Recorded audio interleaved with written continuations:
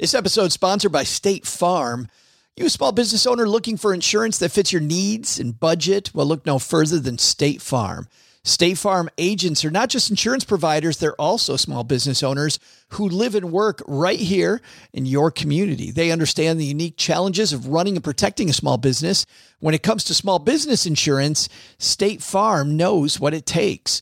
Create a plan that fits your needs and your budget. State Farm agents are ready to help you choose personalized policies that truly understand your business. Insure your small business with a fellow small business owner. Talk to a State Farm agent today and get started on personalized small business insurance that fits your needs. Like a good neighbor, State Farm is there. Talk to your local agent today.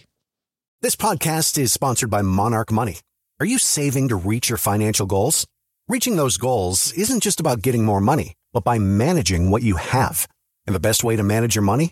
Monarch Money. Monarch Money is a new kind of finance app that's intuitive, powerful, ad-free, and takes the headaches out of budgeting. Try it free when you go to monarchmoney.com/podcast. Monarch puts all your accounts, investments, transactions, and finances at your fingertips. With a complete view of your finances, you'll gain insights on your spending and find new ways to save. Plus, Monarch lets you customize your dashboard, collaborate with your partner, set custom budgets and goals, and track your progress toward them. See why Mint users are turning to Monarch Money and loving it, and why the Wall Street Journal named Monarch Money the best budgeting app overall. Get a 30-day free trial when you go to monarchmoney.com/podcast. That's MONARCH money.com/podcast for your free trial. monarchmoney.com/podcast. Hey, yo, this is Dave from thenewyorkbudget.com. Texarkana, where you at? Joe plays board games all the time. OG still works the daily grind. Roundtable views don't always align, but help financial peace of mind. Suzanne's HR skills for the win. Doug is in Mom's cookie tin. PK's attacking Jen again. All on Stacking Benjamins. Stack, stack, stack. Stacking Benjamins. Stack, stack, stack, stack. Stacking Benjamins. Kicking it all the way from the 212 to the 903-430.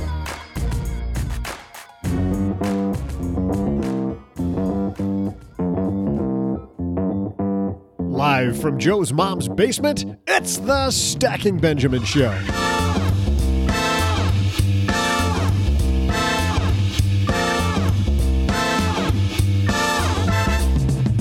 Hey everyone, from me to you, happy Friday. Let's celebrate the start of a weekend with a fantastic roundtable discussion, shall we? On today's show, from the $1 Million Plan podcast, USA Today contributor Pete the Planner. Also, from the Money Peach podcast and blog, Chris Peach. And from the Afford Anything podcast and award-winning blog, Paula Pant. But that's not all. On today's Friday FinTech segment, we'll introduce you to Ryan Kuhn and Rentalutions. Ever think about becoming a landlord? Ryan's here to help you get rid of all those random spreadsheets and manage properties like a pro. And here he is, a guy who's always ready for the weekend, Joe Saul Seahigh. Also, I'm ready for a break from the basement. Hey, everybody, I am Joe Saul Seahigh, Average Joe Money on Twitter.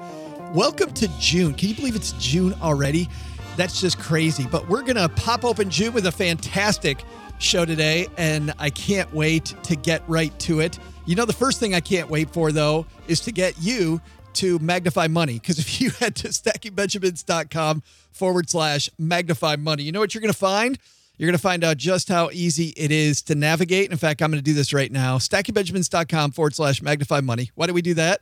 We do that so that the sponsor knows that you came through our link. But there, right across the top, it says compare the best offers for. And when you hover, it says balance transfers, cashback rewards, 0% interest credit cards, low interest credit cards, checking accounts, savings accounts, CD rates, personal loans, student loan refinance, credit monitoring, identity theft, budget apps, auto loans, student loans. It's crazy. And like we do every week here, let's take a look at savings account rates. and I just click on Get Personalized Offers. Scroll down, and we're still at 1.3, guys. Dollar Savings Direct and Bank Purely, just like we were last week. $1 minimum balance, it says, and they both get an A grade for their fine print score. I really like this idea of the fine print score.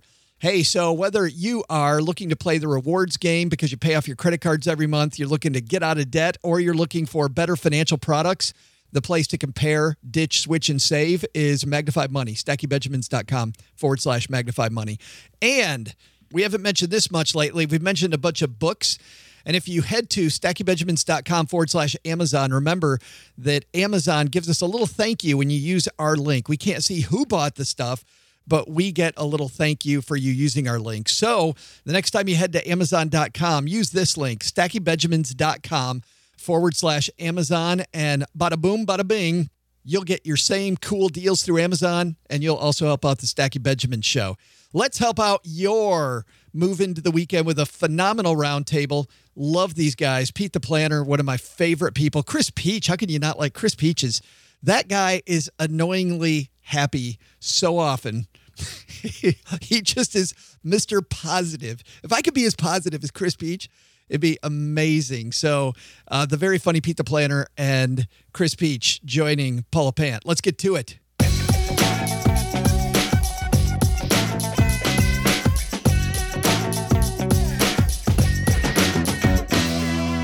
All right, let's walk across the basement here to my dad's shortwave and fire this baby up for another amazing Friday show. And we're going to start off the fun in Phoenix, Arizona. I believe he's in Phoenix, where Chris Peach from the Money Peach podcast and blog joins us. Are you in Phoenix?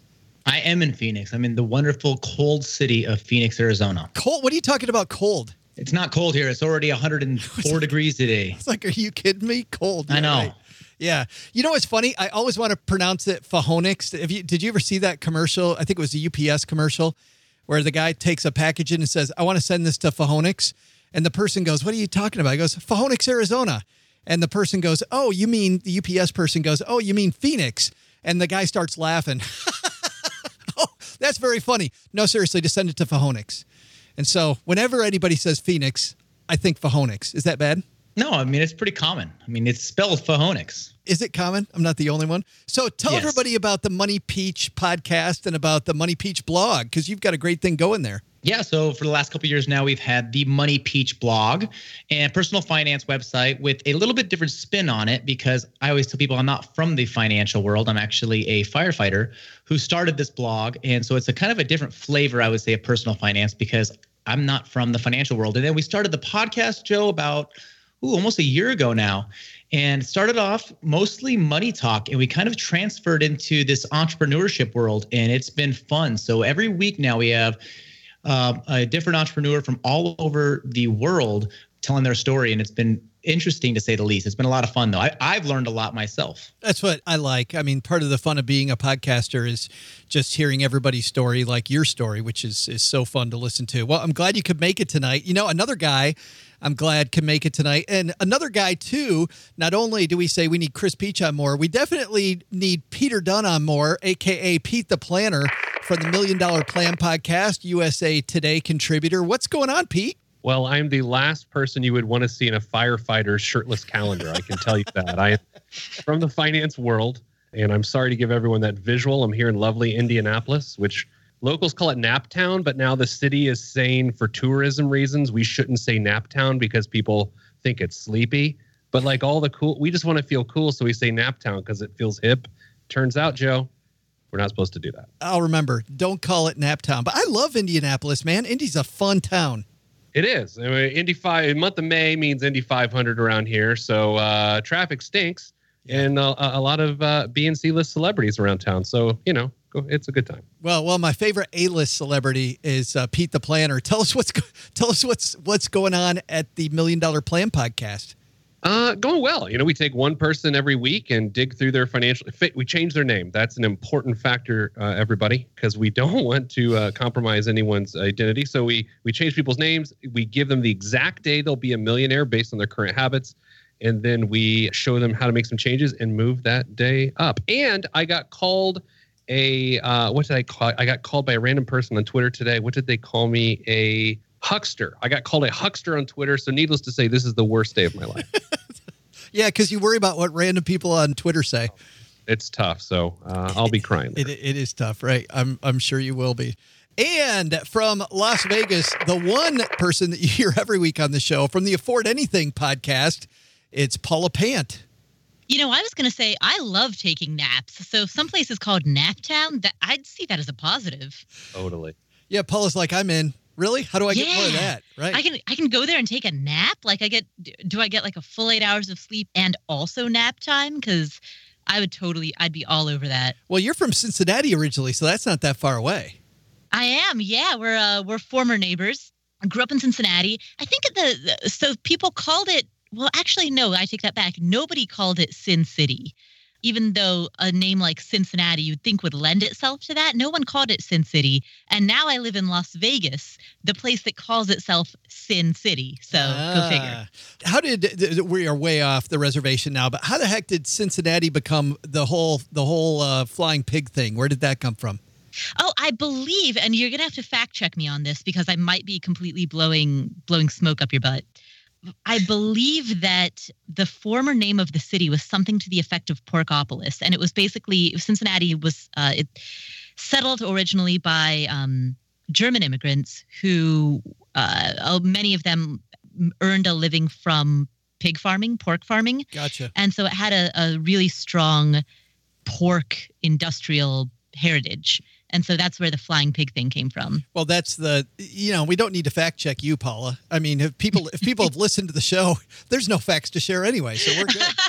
Yeah, right. I might be totally wrong about that. Like what you're hearing is basically the urban legend that got passed down to me as a resident of Cincinnati that I never actually bothered to look into whether or not that was like accurate. But I can tell you that, in terms of like the experience of a kid growing up in Cincinnati, that's what I always heard about my city. So yeah, if it felt accurate, that was good enough for you. It feels factual. Right. All right, guys, let's move into because everybody's wondering, when are you going to start talking about money? So let's do that now. We're going to start off with the Mike blog, The Only 3 Financial Rules You Need to Get Rich. This is written by Christy Rakasi. And Pete, we'll start with you. There's 3 rules here. Number 1, pretend your paycheck's 20% lower. 2, accept builder costs, not loser ones. Maybe we'll have to explain what that is in a little bit. Number 3, put away 15% toward retirement. So on the $1 Million Plan podcast, do you just go over those 3 rules because that's all you really need? Well, they're the only 3 real rules, Joe. I mean, that's the title of the blog. You know what's rough about stuff like this, and I would guess we're all guilty of it on this podcast today, is when you're writing a post, you're trying to come up with like this reasonable, easy way to say something, but then it comes off as absolute by saying something like the only 3 rules to become a millionaire. It's all right. I mean, the reality is, though, if you're at or below living wage, this thing falls completely apart. And if you live in an expensive city like Manhattan or San Diego or Boston, then this falls completely apart. But if you're in the Midwest or the South, you're good to go. Well, let's talk about that a little bit, Chris. Of these 3 rules, which one do you think is the biggest factor in becoming a millionaire? I'm going to say rule number 3, putting 15% of your pay towards retirement. I mean, if I look back and I was 18 years old and somebody would have forced this into my small brain and said, hey, you need to stick away 15% away into your retirement. And I never got used to having that 15%. Like I started off 18 years old at high school and I just started putting away that money. Life would look so much different today.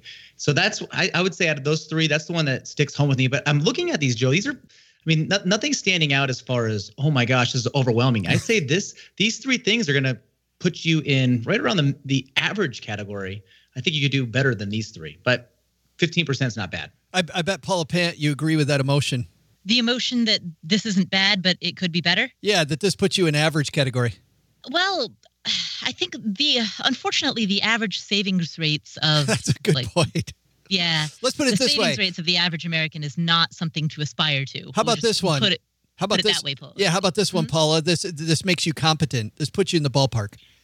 Correct, yes. If you assume that you want to have a normal middle-class life and work for 45 years and, and not retire early and not do any of those, you'll be reasonably competent if you follow these three things.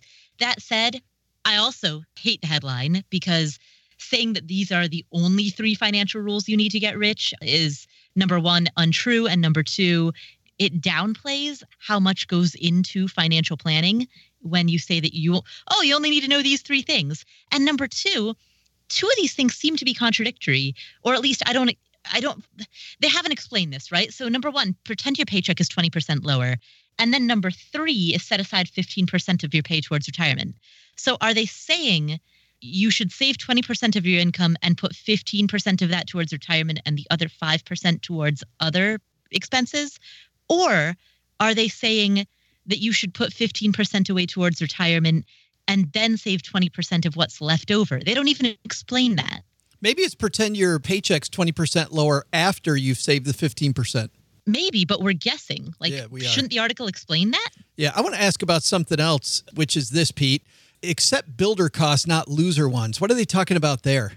I don't know. I think it basically says, it's sort of in Paula's territory, like have rental properties, have passive income. I think that's what they want you to invest in as opposed to being in cars and stuff. That's the way I would take it. Yeah, maybe it says rather than owing back money plus interest, see if you can pay in cash. Don't take out unnecessary debt. Chris, you were a guy at one point, I think, you were in debt up to your eyeballs, weren't you? Yeah, that's right, Joe. I was stupid with money. Is that what you're saying? I didn't say that. No, I definitely was. I'm pretty open about it. I was deeply in debt up to my eyeballs at a young age. I never learned any of these things about money. So when I hear accept builder costs, not loser ones, if you're somebody that's stepping into the arena of trying to learn about personal finance, that just seems confusing. Yeah. It seems real confusing. I think there's a better way to say it. But yeah, so don't borrow money and pay interest. Instead, invest in things that go up in value. I think that's pretty much what they're saying, but they didn't. I think you can also rationalize that. I remember my first computer when I was in college, and I was horrible with money then, was a computer that I rationalized. I would have called it a builder cost because I'm building my future because I need this computer. And then I used it to play video games and not do my homework. So that's tough. How much time, Pete, do you guys spend on getting people out of debt on your show? That seems to be an epidemic in America.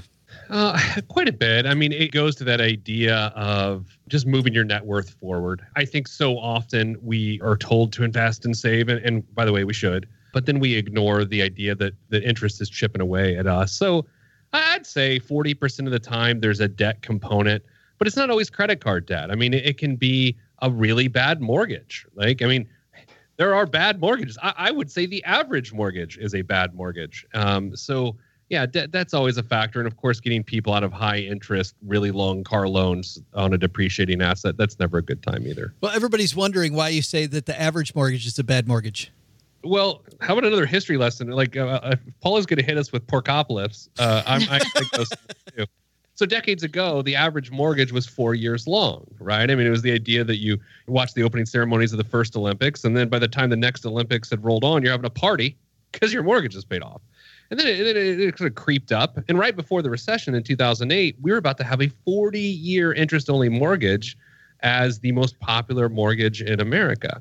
I tend to think people stretch what they can afford with a 30-year mortgage, thus making it a bad mortgage. That the fact that a 30-year mortgage lets you buy more often causes people to stretch and buy something they can't afford. Yeah. Paula, last word on this piece before we put this one to bed? I completely agree. I think a 30-year mortgage is bullshit. I mean, as an investor, yeah, I've got some. But for the average homeowner, if you have to have 30... Now, I guess let me amend that statement a little bit. Given the fact that 30 years in our society is standard, I absolutely see the value in running numbers and saying, hey, I can have a 30-year mortgage at a 3.5% interest rate. And so therefore, it doesn't make sense for me to pay this off quickly. Like the should I pay off my mortgage versus should I invest question is a separate issue.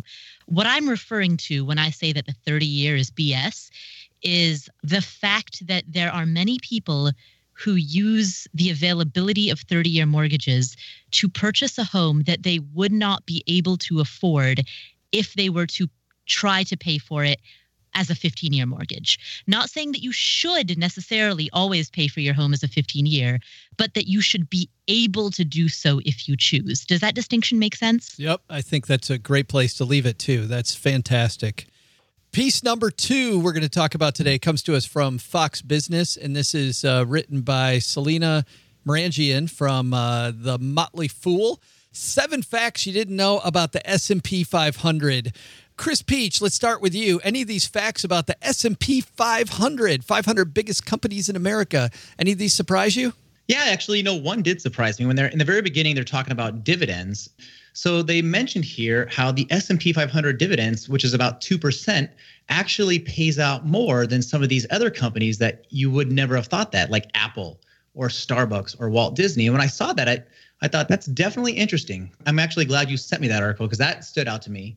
And that was pretty much it. I mean, it's pretty cut and dry. Yeah, Pete, any of these? You've been in the business for quite a while. Any of these points about the S&P 500 surprise you? Nothing really surprised me, but I would say for even a pretty solid investor, some of these things would be surprising. The fact that the S&P 500 is market weighted as opposed to price weighted. I think that's an important distinction. And then there's the one that a lot of people wrap their arms around and that the financial industry loves to argue with, and then that's that the S&P 500 outperforms most mutual funds. I mean, sit back and have a drink and watch 2 financial people argue about that, and you've got yourself a nice little Tuesday. Right. Paula, your favorite thing, I think, is down at the bottom of this piece, and that's that it's easy and inexpensive to invest in. Well, inexpensive is relative. There are times when the S&P 500 can be expensive in terms of if stocks are generally overvalued, but it is certainly easy to invest in. I'm at low fees. Oh, yeah. Low fees are awesome.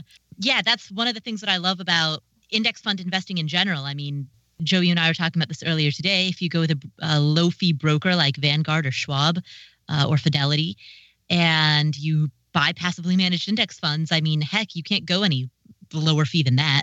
As your portfolio grows, because I know that you're primarily an index investor, do you see yourself getting away from the S&P 500 a little bit? In other words, maybe putting some in S&P value instead and distinguishing that you want value stocks or S&P growth, or moving down more to the S&P mid cap, or, splitting it up to become a little bit more technical as your portfolio gets bigger?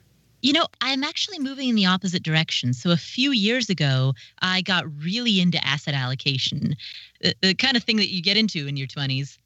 Got super into asset allocation and became kind of geeked out for a while on like small cap value stocks and emerging markets and frontier markets and this and that and the other. And as I've gotten older, as my portfolio has grown, I've actually been stepping back into like simpler and simpler. Really? Yeah. Wow. Yeah, exactly. I'm kind of with you. I'm the same way. Are you really? I didn't. See, I was gonna come to you next, Pete, because I thought that you and I'd be on the same train on this, which is the bigger your portfolio is, the more proper asset allocation matters, and being on the efficient frontier matters. Yeah, I mean, to some degree. I mean, it's definitely diversified, but it is a lot. I focus more on the money I'm putting in than the money that's in. And I find if we only have so much focus, that the average person, and I'm not suggesting I am or not the average person, but the average person needs to focus on how you're funding it, not necessarily what the funds are doing. Now, that is the debate within investment advice versus personal finance. All 4 people on this call here today, we really focus on making sure people are putting gas in the car. And I think the investment managers of America are saying, where's the car driving? So I try to practice what I preach and put more focus on the money going in. Paula, are you and Pete brother and sister separated at birth? Maybe. I mean, Cincinnati, Indianapolis. Could be. Could have happened. When you're investing money, Chris, how do you go? Do you go into the S&P 500 also? You keep it simple? Joe, I've been doing about a 50-50 split. So we do about half of what this article is talking about into index funds and ETFs, and just keep it very, very simple. And then I have about 50% of our equity in with an advisor who is very, very, very active. And it's funny, over the last probably 5 years, it's gone back and forth. It hasn't really been one or the other that's really been leading the way. And that's what I'm kind of looking for, is which one am I going to start sticking with? And it's been kind of a, back and forth strategy. So that's what we've been doing now. And I like it that way. Does the advisor know you're Judgy McJudgerson, like judging everything that they do against your passive ETF portfolio? Oh yeah, absolutely. So you can imagine I hear from him when he knows he's doing well, and then it's like crickets when it's the other way around. So, and I use that, of course. I mean, it's competition a little bit with your own money. It's pretty fun. I should mention I am actually 400% of my money is in Bitcoin, and it would be really unfair if I didn't disclose that. Congratulations. You become independently wealthy in the past, 14 days. And I'm still doing this podcast. Right. Oh, my God. That's great. That's because you love it here. Well, I was going to ask you, I don't know which companies you came up with, Pete, but where I started, it was funny, the stuff that Chris talks about calling your advisor when things are going well and hiding when they're not. I didn't necessarily do that, but I was told by my training manager at the big firm that I was with that you always have to massage what you're comparing your performance against. So when the portfolio was down or the market was down or I was getting my butt kicked, I would find a different index to compare things to. Did you get that same sales advice? Yeah, to some degree. I just remember, and what the heck? I mean, I remember seeing in like a money magazine, like the classic Dreyfus ad from like the late 90s, early 2000s, or giant lion on it. And it just got the returns are in like 40-point font. And then in 8-point font, it says, past performance is not indicative of future performance. And then it's just like every time you talk to someone, you have that same stupid conversation where you talk about your returns and then you quickly tell them, by the way, that means nothing. Yeah. Which by the way, Paula, is exactly why you focus on the money going in, right? Yeah, exactly. I mean, you focus on whatever is within your locus of control. Yeah. And so your contributions are within your control. To some extent, deciding where those contributions will go, that is also within your control, although that arguably has a smaller impact than the contributions themselves, the size of the contributions themselves that you make. And then the actual returns that you get after you've made the contribution and made the decision about where it goes, that's outside of your control. I love conversations like this because I had no idea we were going to talk about this long. I did have a question that I had posed to all of you ahead of time in my email when I sent these out, which is, what are some other cool facts that you know, maybe not about the S&P, but just about investments or financial planning in general that are pretty neat that you think a lot of people might not know? Chris, let's start with you. Any cool facts to share that maybe a lot of our listeners might not know? Yeah, this is something that I remember I learned a couple of years ago was the Dow Jones Industrial Average had all industrialized companies in it. And I think the last one that came out was Alcoa Aluminum. And so it's where it came to where it is now. If you look, it looks totally different than it did pre-1970. So I thought that was, that's something that a lot of people don't know. Yeah, that's cool. Pete, how about you?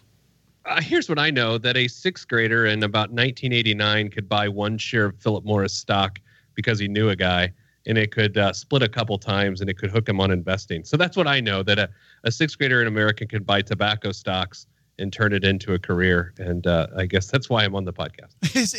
That was you? It was me, yeah. I was buying tobacco stocks in the late 80s through a friend when I was like 12 years old, 11 years old. And my parents didn't see anything morally wrong with that, which would explain a lot about my upbringing. So instead of buying cigarettes, you're buying cigarette companies. Yeah, let other people die. I'll just profit off of it. That's fantastic. Oh, Paula, tell us something we don't know. According to the internet, 90% of all U.S. bills have at least some trace of cocaine on them. Really? Yes. Wow. Yes. So apparently somewhere between 90 to 94% of all bills in circulation carry traces of cocaine, partially because drug traffickers deal in cash, and so they deal with large amounts of cash that they're moving with their hands, and partially because people roll up bills in order to snort coke. So the lesson is either number one, wash all your money the second you get it, or number two, if you like that, just go sniff your money. I'm going to get a bunch of listeners who are all huffing money. Right. Our next iTunes review is, I got so high listening to Stacking Benjamins. It was amazing. Right. Oh,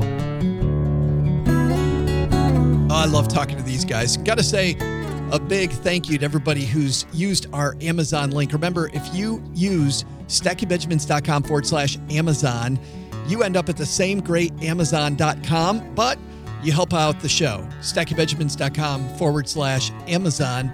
helps us a ton. You know what I'm going to do? Next week, I'm going to get back into the habit of talking about some of the things you crazy people buy, because you buy some crazy stuff using our link, and I think we should call that out. But for now, we're going to move into our Friday FinTech segment. You know, we have a lot of people ask us about real estate, and what attracted me to Ryan and to Rentalutions was the fact that when I was a financial planner, people would try to get into real estate, and just managing properties is a pain in the butt. Number one, you got to keep it separate than your main stuff, you know, your regular household stuff. You also have to make sure that you have details where you can get them quickly. And whether it's finding somebody to rent the house or keeping track of the state of the house, whatever it is, you need all that in one place. So when I heard about Ryan and about Rentalutions, I said, we got to have him on. So that's what it does. And I think even if you are not yet in real estate, this might help you get started. So let's say hello to Ryan Kuhn and hear about Rentalutions.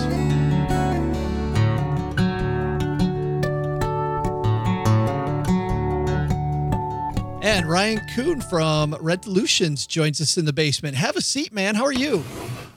I'm well, thanks. How are you, Joe? Good. I have an upfront question because we're going to talk about being a landlord here. Are you a landlord? I am. Okay. Yes. Okay. How many properties do you own? I've got a 3-unit building in Chicago. Was this a frustration that you had and you said, how come nobody's making it easier for landlords? Or did you see an opportunity in the marketplace? Where did the idea come from?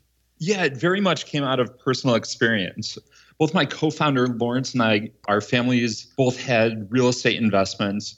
So when Lawrence and I both graduated from undergrad, started earning some money, we decided to invest in properties ourselves. What we quickly realized that was being a busy professional and a part-time landlord was pretty painful. Between the different Excel spreadsheets, pen and paper rent checks, and more, I mean, we were just spending way too much time managing these rental properties. Let's talk about a few of those things, those problems that landlords have, because I know we've got people that listen to the show that want to be a landlord, right? So you talk about the spreadsheets. What would you use a spreadsheet for? Yeah, we used spreadsheets both to track tenants who were interested in the property, as well as different rent checks and what payments were coming in and going out. What about tracking people that you work with? Or do you do all the handiwork on your properties too? Yeah, so I do pretty much everything from finding the tenants, really? Screening them, some of the maintenance. There are different things, plumbing and electric that it's better to work with a professional, but I tend to be very hands-on. Yeah, so you got all these kind of, I guess I'll call them half-ass systems, right? where you're trying to probably, and were you trying to hold down a job at the same time too? Exactly. Had kind of duct taped together these different solutions, these different tools that weren't meant for managing rentals, but was doing that in addition to a full-time job working at an investment bank. Holy cow. Yeah, that's not just a 9-to-5, I think. That's right. Yeah, the hours are unpredictable, can be quite long. So ultimately realized that just way too much time was going into the nuts and bolts of managing rentals. So let's talk about what you have. The site is called Rentalutions.com. Walk me through it. When somebody starts using Rentalutions, what do they do? How does it work? Yeah, so Rentalutions, our goal is to help landlords with 3 things. We help the landlord find, screen, and keep great tenants. Because at the end of the day, that's really what makes up a successful rental business. You need to find tenants to minimize vacancy so that you've got rental income coming in. You want to screen all your prospective tenants, because letting someone who has been evicted or isn't financially secure rent out your unit, that can end up costing you a lot of money. And then the third thing that we help the landlord with is keeping the tenants. So once you've gone through all the hard work to find great tenants, you want to keep them around. When you are screening tenants, let's start there. So you're screening for tenants. How do you guys help people screen tenants? Yeah, so there's a couple ways. So the first is with a standardized rental application. So just making sure that the individual has enough income to cover the rent. So we typically encourage landlords to look for a tenant who makes 3 times the monthly rent amount. Okay.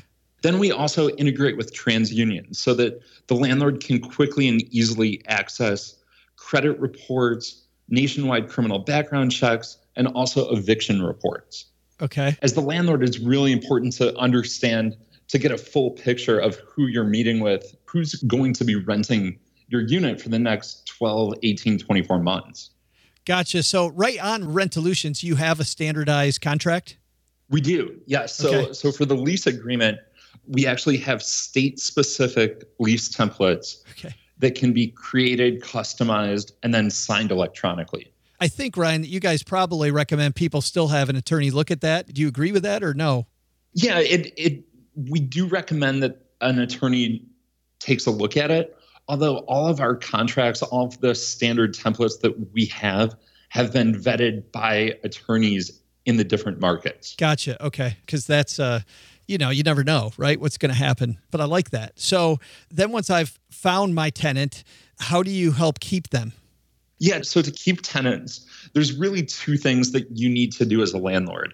And that's making things really convenient and being responsive.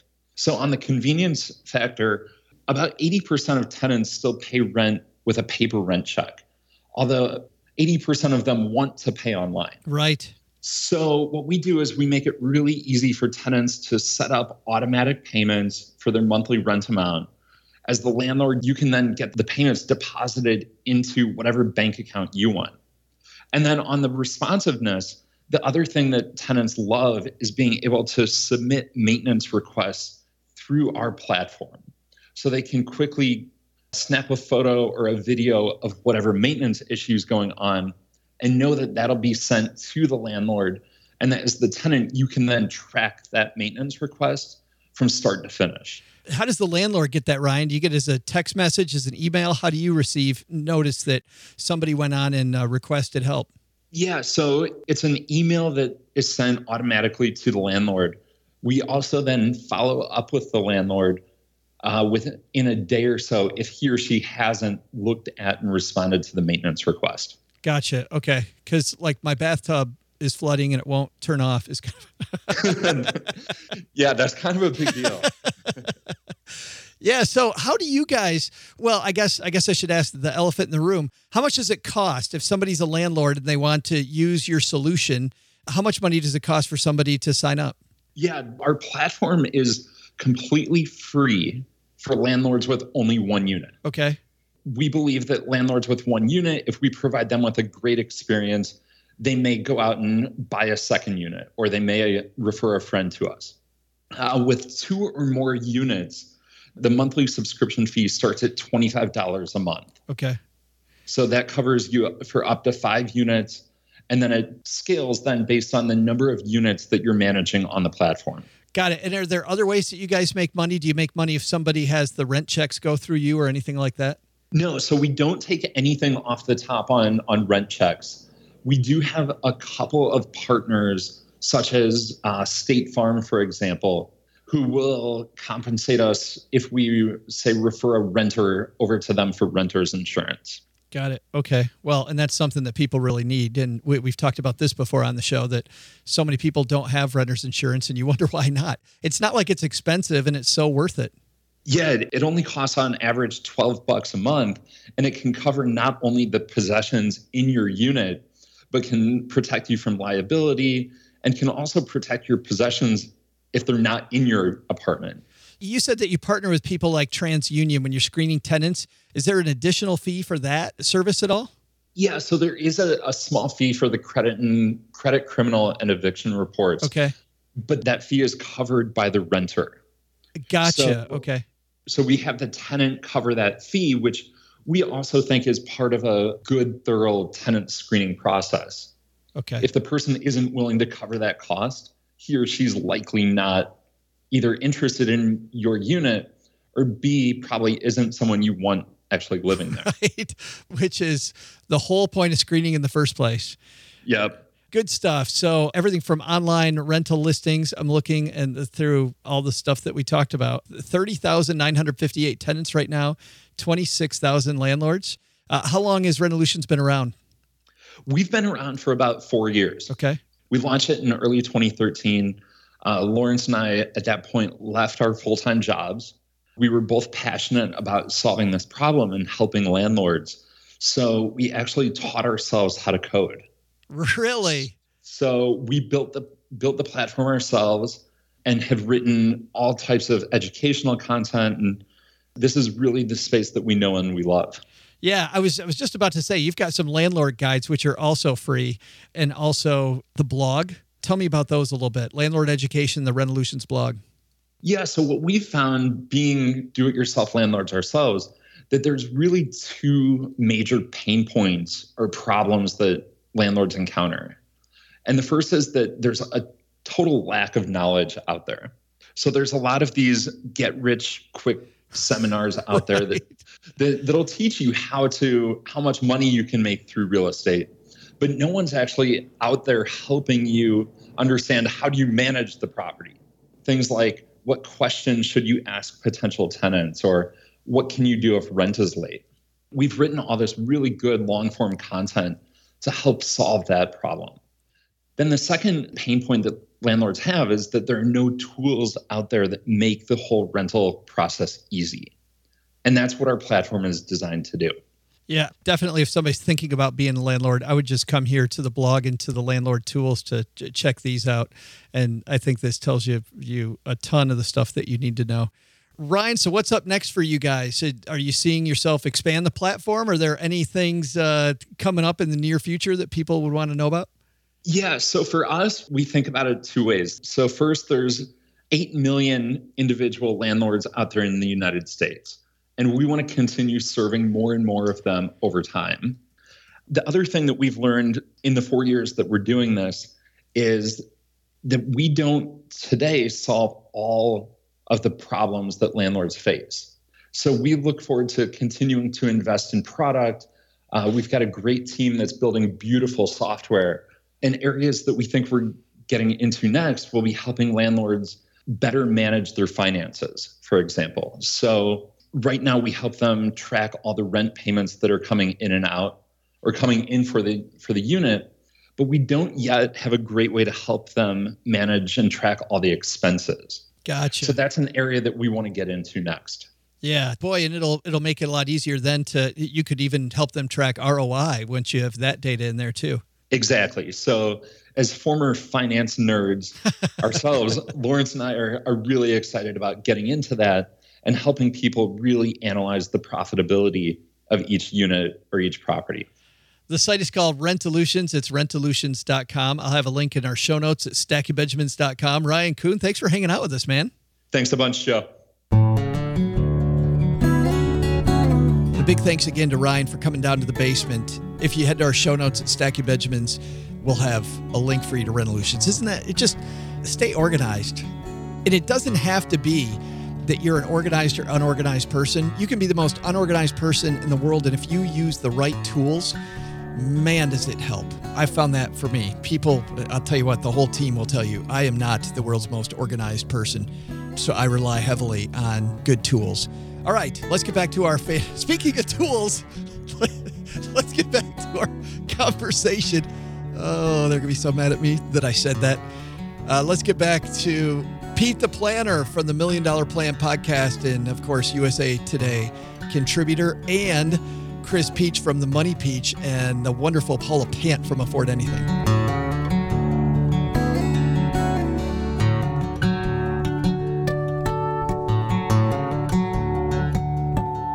All right, let's move on to our final piece, which comes to us from, I got to say, lately, my favorite place to hang out just because it's such a dorky blog, the Moneyish blog. This is the number one financial regret people have at every age. And Paula, will stick with you. The number one financial regret that people have at any age sounds like it's that they didn't have an emergency fund. Oh, well, according to this article, the number one financial regret of millennials is not having an emergency fund, whereas the regret of people who are older than millennials, Generation X, baby boomers, the silent generation, are that they didn't start saving for retirement earlier. Which makes me wonder, is it a function of generation or is it a function of age? 20 years from now, will the number one regret of millennials also be not saving for retirement earlier? Yeah. Where do you think we come down on that, Chris? Well, first of all, why do millennials get such a bad name? I mean, the first thing you see in this article says millennials seriously need to stop doing this stupid thing with their money. And I just look at this going, I'm kind of on the cusp of being a millennial. I think I'm like right at that age. And it kind of pisses me off because I feel like we are just getting attacked here. So I'm speaking on behalf of the millennials, if you're listening out there. So what was your question again, Joe? Because I'm just frustrated. You're like, hey, back off. Yeah. Yeah, right. No, do you, what did I ask? I don't even remember what I asked. What did I ask? Paula, what did I ask? Oh, that the fact that millennials' biggest regret is not having enough saved for emergencies. Yes. Whereas every older generation, their regret is not having saved for retirement at an earlier age. Is that a function of the generation or is it a function of age? Yes. That's Paula's question. Great and question, that's mine Joe. too. That's a great question, Joe. So I think that what it is, if I go back to when I was in school, when I was in college, tuition was affordable. And so nowadays, graduates are graduating, the millennials are graduating with these incredibly high student loans. And so they're right up against the wall right when they start. And so it's hard for them to save for an emergency fund. It's hard for them to do anything with money because they come out of school, they're promised, as soon as you graduate, you're going to have this great job lining up, making a lot of money. They graduate, they don't have that. They have all these people out there telling them, you're a stupid millennial, you don't get it. And they're thinking, wait a second, we weren't given the same parameters here when we started. So I think it is generational because they're in a different situation than, say, 15, 20 years ago. But I think in 15 or 20 years, it's going to be the same data saying, millennials, these guys are idiots. They should have been saving 15% in retirement. So I think it's going to transfer. We got 2 out of 3. Mr. Dunn, what do you think? This is totally age-based. It is nothing different than that because my biggest regret specifically, it relates to the same thing. Oftentimes I dream about creating a time machine for the sole purpose of going back in time to punch the 25-year-old me in the face because I was doing all right. I was doing good. And I was saving, but I really wasn't saving as much as I should, which would have made my life more interesting now. But the biggest mistake was I day traded in college. Like that was sort of my thing, which makes sense coming from someone who bought tobacco stocks and profited from death. But I did that, and I bought a brand new car with cash the month I graduated from college, and I regret that immensely. I felt like the big baller at the time, but man, that was really stupid. Sinking all your money into the depreciating asset that made you look cool.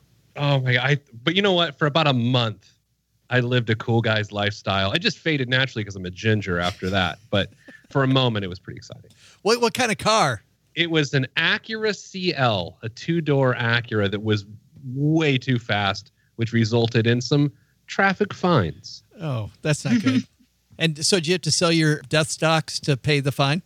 Oh, yeah. Oh, it definitely sold some. I sold some banking stocks, some death stocks. I mean, hell, what's the difference between those two? I sold them and I bought a depreciating asset that almost killed me. So that's good. Excellent. Paula, how about you? We just heard Pete's biggest regret. Your biggest financial regret? Oh, I have so many of them. Not buying more houses when I could have, not buying more houses back in 2011, 2012, being too conservative. Oh, here's one. When I was much younger, I treated the stock market as though it was a high yield savings account. And so I thought that if I just threw money into mutual funds, it would go up at 8% a year. And then the market crashed and I found out the hard way that that was not the case. So yeah, that sucked. Going through the recession and learning the tough lessons of the Great Recession, and then coming out of the recession and being too conservative on the recovery end. That's why That's why I was disagreeing with Greg, who isn't here today to defend himself, about emergency funds. I just think too many people think, I don't need one of those, and I'm going to put all my money in the highest yield savings account, the stock market. And then you lose your job at the same time the market goes down and you don't have anywhere to go for cash. So Greg and I will, I think, eternally disagree on the value of an emergency fund. Chris, how about you? Biggest regret? Oops, Paula? Oh, I was just going to say, I am pro emergency fund. Absolutely. I'm pro having a large cash reserve. Yeah, I get what Greg is saying. I just think that it is, crossing your fingers and hoping everything goes okay. Yeah. Paula. I just called on Paula. Chris, apparently you're the new Paula. What's your biggest financial regret? It was on March 15th, 2008. And it was the day that I didn't have the money for the wedding that I was going to be in because I was marrying my wife that day. So I put it on, the only thing I had was a credit card. So I paid 22% interest on our wedding. On your entire wedding? a good portion of it. You see, when you're a dumb millennial like me, Joe, and you get engaged, you want to make sure you have the best wedding ever because we deserved it. So the alcohol tab ran a little bit higher than we had expected. And yeah, it was a lot of money. And just put it on the credit card. Yeah. Pete, did you put your wedding on a credit card? No, I got married a month out of college. Like, apparently, you know how everything happens at once in life, and this happens to everyone. You get your job, you get a house, you get a car, you get married. That was me at 22. I had more hair, and I was thinner, and it worked out well. They ran out of chicken for some of the guests, but I didn't care. I was married. Yeah, it didn't matter. Who cares if the guest gets chicken? It doesn't matter. Well, Chris is worried about the bigger thing, making sure everybody's sufficiently lubricated with alcohol, which absolutely applause to you, man. That's worth 22% interest right there. Well, they might have thought so. I didn't. Exactly. As long as you're buying, I'm happy that you're paying 22% interest. Oh, this has been fun, but unfortunately, we got to put a cap on it. Let's talk about what's going on where you guys all live. Paula, thanks for hanging out again another week here. What's going on at Afford Anything? Well, at that crazy Afford Anything podcast show, you and I get together to answer a bunch of listener questions. And it was people have that to run away from. I can't wait till people hear that because we got crazy. We did. We got into it a little bit on traditional versus Roth 401k contributions, which I totally won. I totally won that. I totally won that argument. Can't wait for people to hear that. And we have a bunch of unnecessary Burger King references too. Oh, absolutely. As we should. Yes. Amen. We haven't had enough on this one. Chris Peach, thank you for filling in literally an hour before we were getting ready to record this baby. Like I told you, it got me out of gymnastics. It was a no-brainer. So what's happening coming up here at the Money Peach podcast? Okay, so we have somebody on the podcast. He is coming on from Napa Valley. He owns a winery there. And he, very interesting guy, talks a lot about ketosis, the keto diet, paleo diet. And he has the only wine right now in the United States that is paleo approved, keto approved. We have him coming on, and then we just are getting ready to launch a new program. So we have our online program right now to show you everything about money, and then we have another one we're going to be launching here in about 2 months. Oh, that is so awesome. And we're going to link to all this, everybody, on our show notes at stackingbenjamins.com. I'm so happy you could come on. We have to have you on more. I can't believe it's been, how long has it been since you've been on the show? You know, it's funny you mentioned that. As I remember the last time on the show, you asked me what was going on. I said, we're going to start a podcast soon. Right. And we're almost a year into it. And look at you now. Yeah. If you could give me like a hour and a half notice, that would that would have been way better. And Pete the Planner, only one question for you. Do you drink paleo approved wines? No, but I drink I drink so much wine, probably, right? I mean, it's got to be in there. I do love the wine. Yeah. Tell us what's coming up at the awesome $1 Million Plan podcast. Got a lot of law enforcement and military folks coming up on the podcast, which is interesting. They live different lives financially, and they have a lot different things to think about. And this week's USA Today column, I talk about why you should stop being a crappy client for your financial advisor. That financial advisors get a lot of crap, but the reality is half the problem is because people are terrible clients and they need to pull their head out of their porkopolis. That's a whole nother podcast. I think we have to have you on just to talk about that, just you and I, because I think together, I think we'd have some just horror stories of clients gone bad. I'm in. Clients gone wild, right? And we'll also link to the $1 Million Plan podcast on our show notes at stackingbenjamins.com. Hey, guys, thanks a lot for playing. Thank you. Thank you.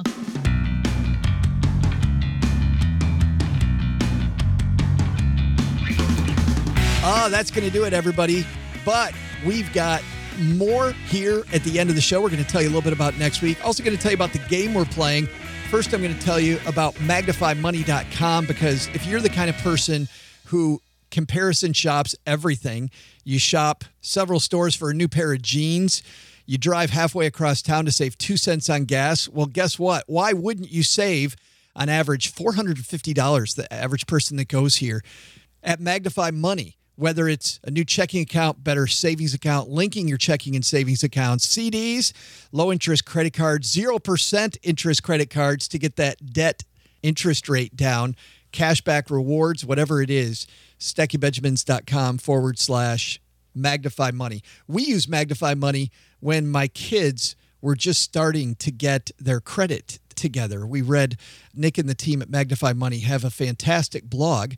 They had a whole guide for people getting their first card. So both of my kids use that. Also, some good stuff at Magnify Money. Next Friday, we're going to have a roundtable about cars.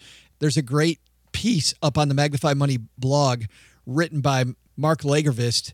This woman fell into a used car loan trap, and now she's fighting back, talking about some stuff that happened to her when she bought a used car from a not reputable dealer. We're going to talk about that next Friday, and we'll get to that here in a second. Well, you know what? Let's do that as soon as we talk about the game, because every Friday, OG isn't here. Obviously, you didn't hear him today.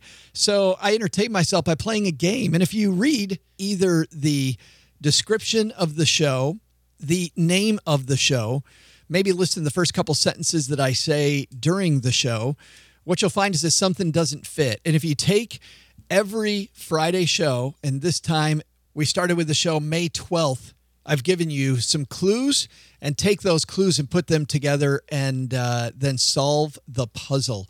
I was drinking some wine last night with my good friend Mike, who listens to the show, and I told him the puzzle. And after I gave him a few clues, he got it. Not the hardest puzzle on earth. We had quite a few people guess last week the puzzle, and I'll tell them right now, nobody got it. But I think somebody might get it this week because you're all on the right track. Everybody that sent me a clue is on the right track. So not difficult. All right. The other thing that's not difficult is for me to tell you about what's happening next week. Just another horrible segue. Coming up on Monday, remember that big mailbag of letters that we have? We're going to go through a bunch of those on Monday. We're answering your letters. Of course, we'll still throw out the Haven Lifeline. We also have Karen Shannone from BlackRock joining us during the headlines. A lot of people don't understand fixed income at all, and we ask her for some fixed income basics. Fixed income means bonds for the most part, so we're going to talk to Karen. Glad that she is able to call us on Monday. On Wednesday, interesting study that was done recently called the Financial Diaries. These researchers followed people around for a month and had them write down all of their expenses. And this shows some of the disturbing trends in finance. And we talk about what we can do about it. Incomes are up and down. Expenses sometimes get out of whack. And some of the old advice that financial planners have given people doesn't seem to work. And so we talk to the authors of that study and of this book, Rachel Schneider and Jonathan Murdoch, and we'll talk to them on the shortwave on Wednesday. That's not all, though. Of course, we're going to have some fun. And next Thursday, remember, you can also now join us, hashtag SB Live. We have a video chat, and hopefully we'll have OG on this one. We're taking your questions. Yesterday, we had Nick Clements from Magnify Money on and had just a fantastic time. You can go back on our Facebook page, facebook.com/iStackBenjamins is our Facebook page, and you can watch yesterday's. We talked all things credit yesterday, and nobody knows the dirty underbelly of credit like Nick Clements, and man, did he help a lot of people avoid some pitfalls yesterday with their credit. So check that out on the Facebook page. You can also join, by the way, our closed Facebook group. We have a lot of fun over there. That's StackyBenjamins.com/green room. We call it the green room because, of course, we're making money, but it also is our behind-the-scenes chats. We ask them sometimes about upcoming stuff, share what we're thinking about the show, and just generally have a lot of fun over there. Really like our group. We're up to going on 700 people in the green room. So we have some nice chats on Facebook. All right. Thanks again to everybody who's left a review of the show. That helps people find the show and understand what they're getting into with the Stacky Benjamin Show.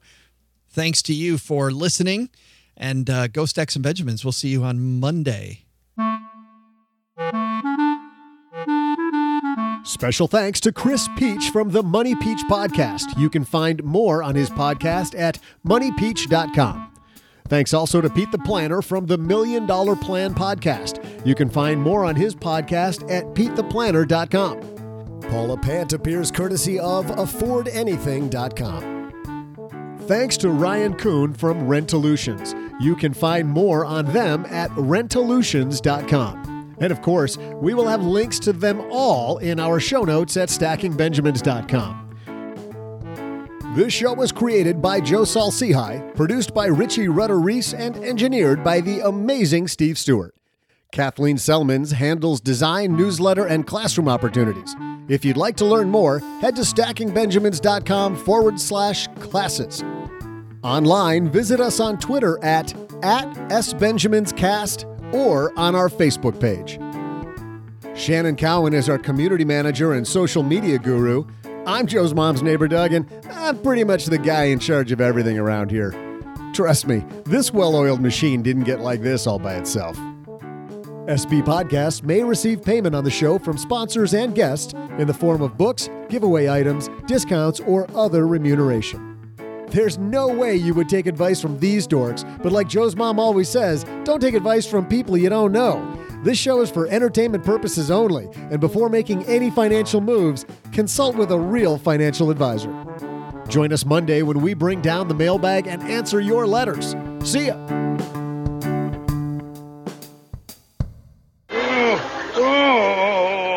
What's wrong with you? It's either this show or indigestion. I hope it's indigestion. Why? It'll get better in a little while.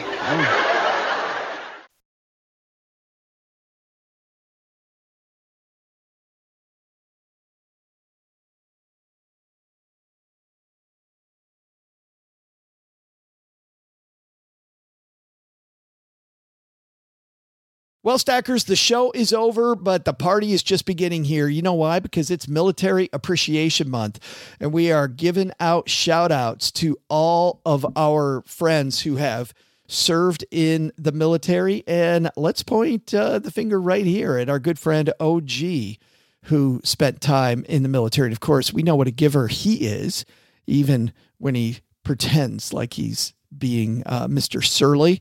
Navy Federal offers member-only exclusive rates, discounts, and tools to empower their members to help them reach their goals. Visit NavyFederal.org/celebrate, and you'll see all their Military Appreciation Month offers and other Navy Federal offers. They've got all kinds of resources on their site, like best cities after service to help veterans transition to civilian life and best careers for military spouses to support military families. So much going on. Just head over to NavyFederal.org/celebrate and take a look at all the Military Appreciation Month offers and their usual offers. Navy Federal, our members are the mission. Navy Federal is insured by NCUA, Equal Housing Lender.